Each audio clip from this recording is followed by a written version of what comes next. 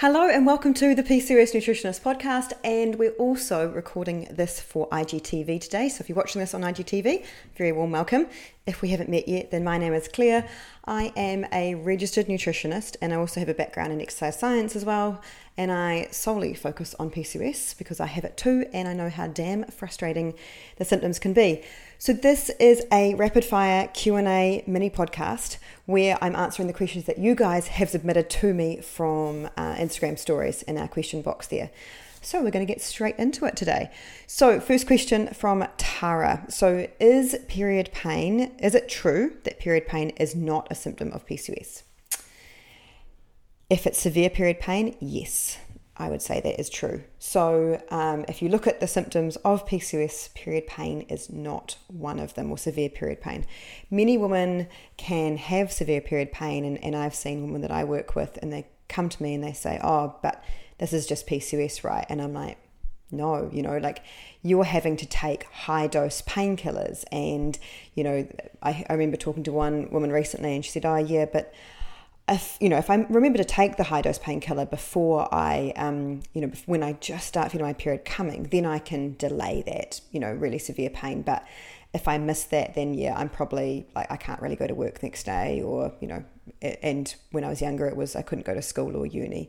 So that's not normal, okay? And when I explained that to her, she was like, it's not normal because my sister's like this as well. And I was like, no, it's not. And so I would 100% be looking at what else could be causing that. So definitely book an appointment with your gynecologist if you're getting quite severe period pain. Endometriosis UK have a really good questionnaire on there about and they've got like a pain scale that they've developed. So you can use that to kind of score your pain and see, so that you can then use that as a talking or discussion tool with your gynecologist or doctor to talk about the kind of period pain that you get and maybe some other symptoms which could help direct them to what could be causing that. It doesn't necessarily need to be endometriosis. There are other conditions that can cause severe period pain as well, but that's just a really good questionnaire that they have there. So I would say that some women get discomfort and pain with periods with PCOS, and often this is because they'll have quite heavy periods. And the reason for that is because of the hormonal changes in PCOS, and often you have high levels of insulin as well, which can all lead to thickening of the uterine lining, which means that you get, when that sheds, because that's what sheds when you get a period, then when it's thicker, you're getting a heavy period, and heavier tends to mean a bit more discomfort and pain, but it shouldn't need high dose painkillers to get through that in most cases. Of course, there's always going to be one or two exceptions, but as generally, I would say it's a really good sign to go and actually have a chat about it with your doctor or gynecologist. Kaylee, your question, can you have both adrenal and insulin resistant stuff going on with PCOS? Absolutely. I am prime example of that. Most women not most, but a lot of women that I work with, I would say there's about, when we've surveyed those in the PCOS protocol coming through, about 40% would have both adrenal and insulin resistance. Erin and Sai, you guys have asked, what should we do to prepare ourselves for coming off hormonal birth control? So coming off hormonal birth control, because what hormonal birth control does is that in PCOS is that it basically acts as a sponge to mop up excess of those androgen male hormones in your body. It's got, the pill increases something called sex hormone binding globulin, which is basically a sponge that goes around and mops up this, the androgens and testosterone. And it's these androgens and testosterone that get in and do the damage in PCOS. They get into your skin and cause, overproduction of oil, causing acne. They get into your hair follicles, causing them to grow dark and thick and cause facial and body hair growth, and into your scalp as well, causing killing off those hair follicles and causing that to fall out. So if you think about it, like if your child has gone into the bathroom and turned on the taps in your sink and put the plug in and just let the water flow, then you're going to have an overflowing sink. Think about that as like the overflowing amounts of testosterone and androgen, those hormones that are causing the issue in your body. So what you've done by using the pill is that you've gone and thrown a whole lot of sponges into that basin to mop up that water, which is great. It's stemming the problems at the moment, which can be super helpful for symptom relief. But if you just go and take those sponges away, the taps are still on full bore, and the sink is going to overflow again. And that's that testosterone stuff is going to overflow again and go around and cause that havoc in your body.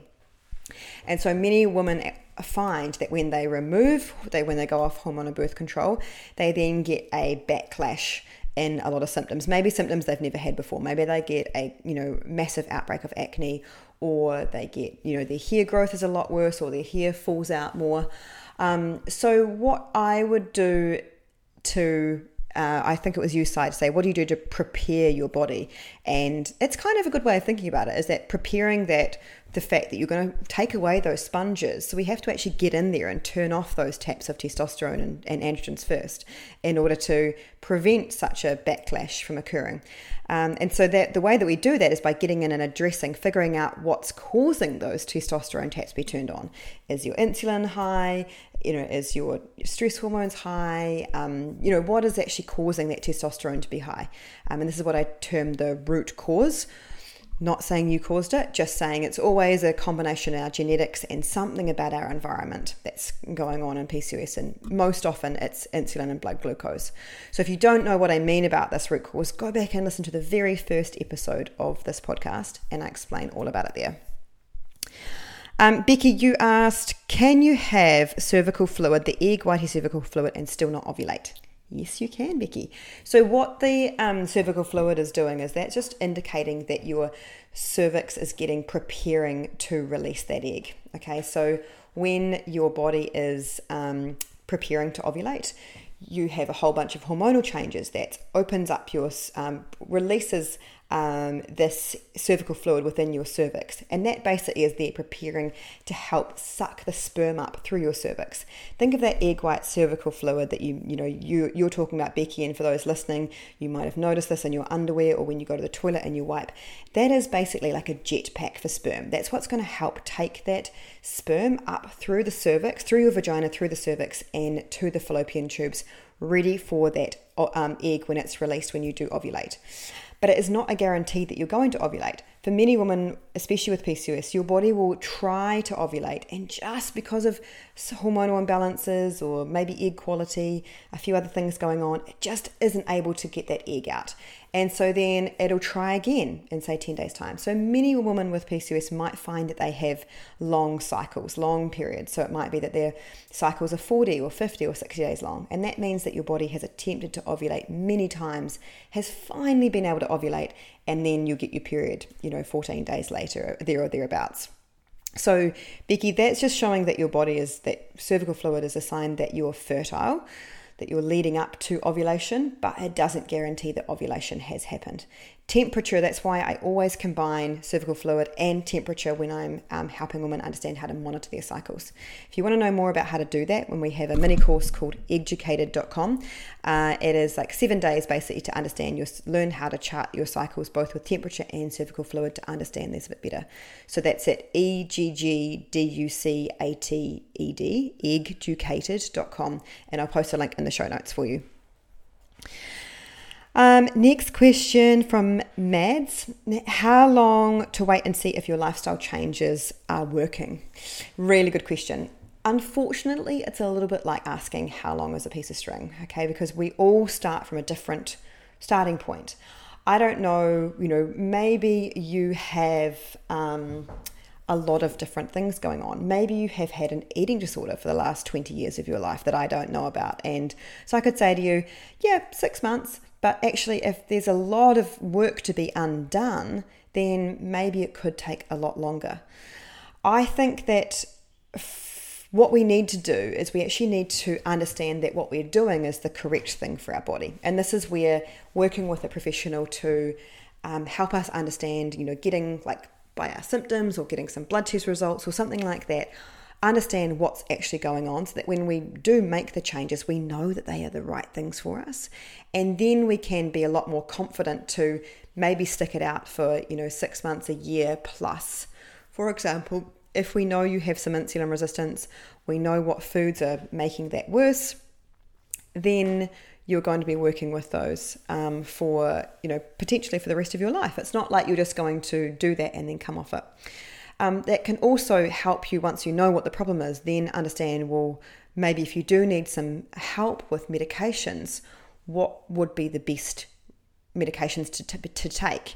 And also, so your doctor can help with this, absolutely. They're the ones to prescribe this. But when it's a combination, that the combination of lifestyle and medications work best together. And that's definitely the case when it comes to, say, PCOS, especially if there's like some insulin resistance there.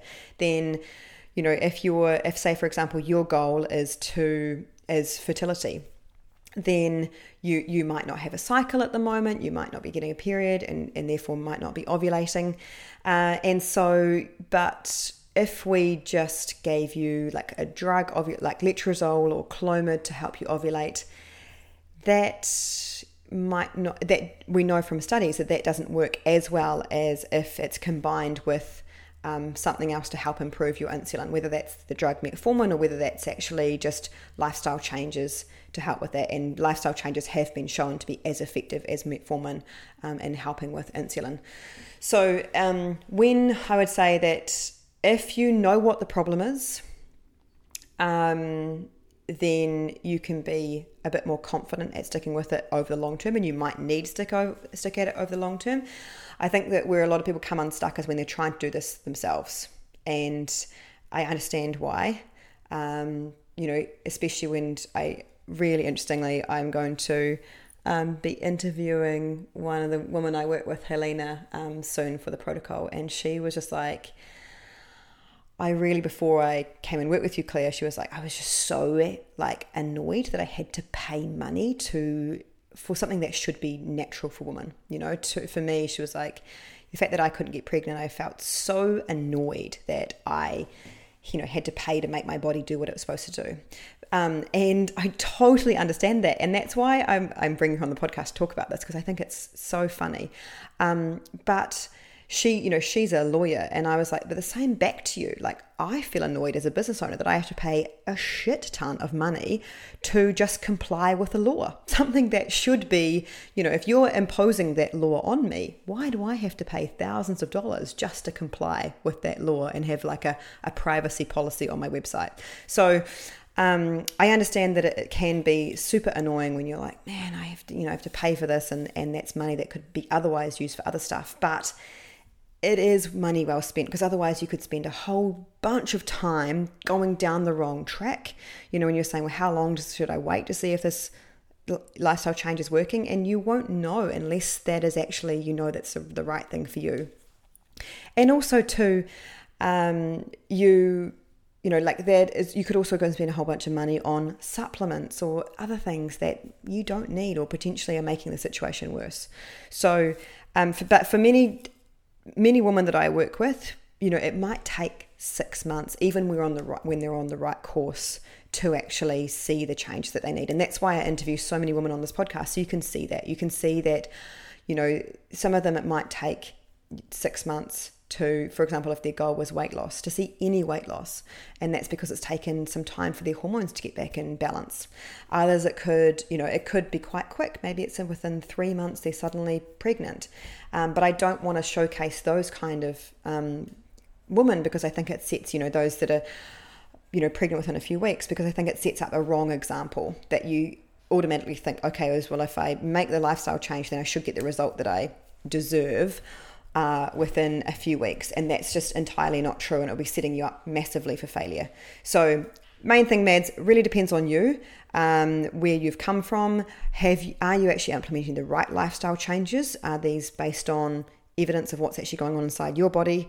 And then once you've done that, I would say probably, depending on what the symptom is, but for example, fertility, we say that if someone is charting their cycles, they know when they're ovulating, they know that they're timing intercourse correctly, we would have to have 6 cycles for them to show, that they should have been able to conceive if they've done everything correctly within 6 cycles. So totally also depends on what your symptoms are. Hair loss is a much longer game, we'd say within the years rather than within the months to see hair coming back. So I hope that helped, Mad. Sorry, it's a bit of a long-winded answer, but really hope I gave you a lot of different examples there to kind of look at what maybe where your position is. Rebecca, your question about bloods. So what's you say I've got some tests taken, but they're all coming back normal. A couple of reasons for this. One is that the correct tests, or the most sensitive tests, are not being done. So specifically with PCOS, often you go to the doctor and say, hey, I want to get my insulin checked, and they'll run an HbA1c and a fasting blood glucose, and they'll come back normal. And you'll be like, oh, so my insulin's fine. No, it's probably not. But those tests are bloody awful for picking up early stage insulin resistance. They are super insensitive.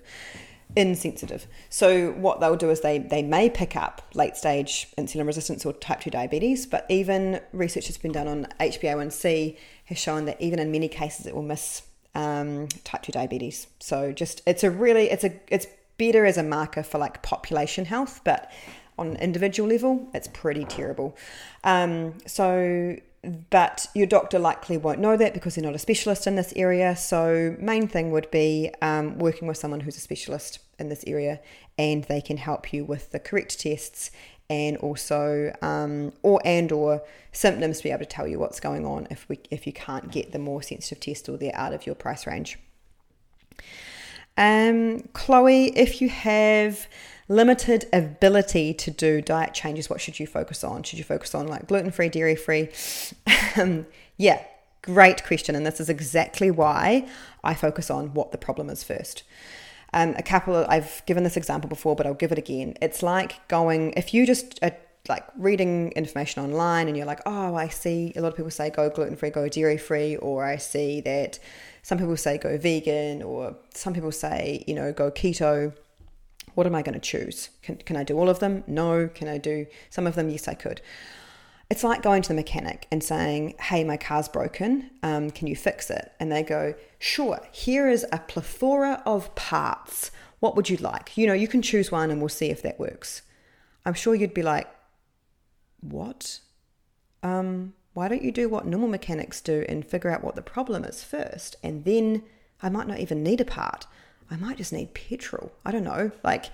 And actually just figure out what the problem is. Otherwise, you could spend a whole bunch of money, and think about how much time that would take to swap every single part of your car out and how much cost that would take. So that's why I focus on first what the problem is, and then we can fix it. And we can, use diet. So for example, if I've got a podcast exactly for you next week about about gluten-free and why I don't recommend all women with PCOS go gluten-free. And part of it is this exact issue that people only have a certain capacity for making diet changes, and actually let's focus on what's going to be the most important. And for most women with PCOS, I don't see that gluten-free is the most important. Okay, so so focus on figuring out what the problem is, and then you can match it with the right diet change, rather than having to guess and potentially spend years, if not decades, kind of searching different areas and spending a whole bunch of money that you wouldn't need to do. And last question I had was from Linda. Linda, is celery juice a good idea for liver detoxes and cleanses? Not such a fan, Linda. So I'm not such a fan of any real detoxes and cleanses. Primarily because there's not a lot of research to support them, and I just think that there are so many other more important things that we could be doing. So if it is, for example, that your liver needs support, and many women with PCOS, their liver does need support because they are, especially if you've got insulin resistance, your body can deposit fat in your liver, and it builds up to what's called non-alcoholic fatty liver disease. And also too, because your liver is the place where your body deals with excess hormones like testosterone. And when you've got PCOS, you have got some excess hormones floating around your body, and your liver has to break them down and then excrete them out. But there is no support that doing something like a celery juice is going to help your liver. There's no evidence to back that. There's no evidence for celery juice in PCOS. And I think that it's just a bit of at the moment, when there is no support and it doesn't really doesn't really stack up in terms of why that would help as well. Like your liver does the detoxing, and it goes through certain stages. So it has phases of detox, and each phase of that detox needs certain vitamins and minerals to help with that process. If you don't have enough vitamins and minerals, it won't be able to work as fast or do as much detoxing as what it would if you had all those vitamins and minerals. It's like if you go into a toy car manufacturing factory, and you have all of the different parts there. So you have like the wheelbases and the doors and the windows and the wing mirrors and everything like that. If you only have, say for example, the factory should pump out 100 cars an hour, but if you only have 40 wheelbases, then that is the rate limiting factor. You can only make 40 cars an hour. Same thing with your body. If you don't have enough vitamins and minerals, then those reactions won't be able to occur, and so that will limit how fast your body can and how much it can process through. So instead of focusing on detoxes, if your liver really does need some support, if your blood test results have come back and your liver is struggling, or you've got non-alcoholic fatty liver disease or something like that, then I'd be focusing on the vitamins and minerals that your liver needs to run each phase of that detox, rather than focusing on juices, which there is no evidence for. So that's it. I hope that helped you understand a bit more, hope that helped with your questions. Lovely to hear from you all. Thanks so much for submitting those. And as I said, we'll be back next week for a long form podcast all about gluten-free diets and PCOS, so stay tuned for that. Now stand by for our disclaimer. The information contained in this podcast has been prepared for the purpose of providing information, including about the PCOS nutritionist products and services, and is designed to support clients' overall wellness. It is not intended to provide medical advice or designed to rectify, treat, or cure any specific medical conditions or diseases. Nothing stated or shared in our podcast is intended to be and must not be taken to be medical advice. Please seek the advice of professionals as appropriate regarding the evaluation of any specific information, opinion, advice, or content contained in our podcast.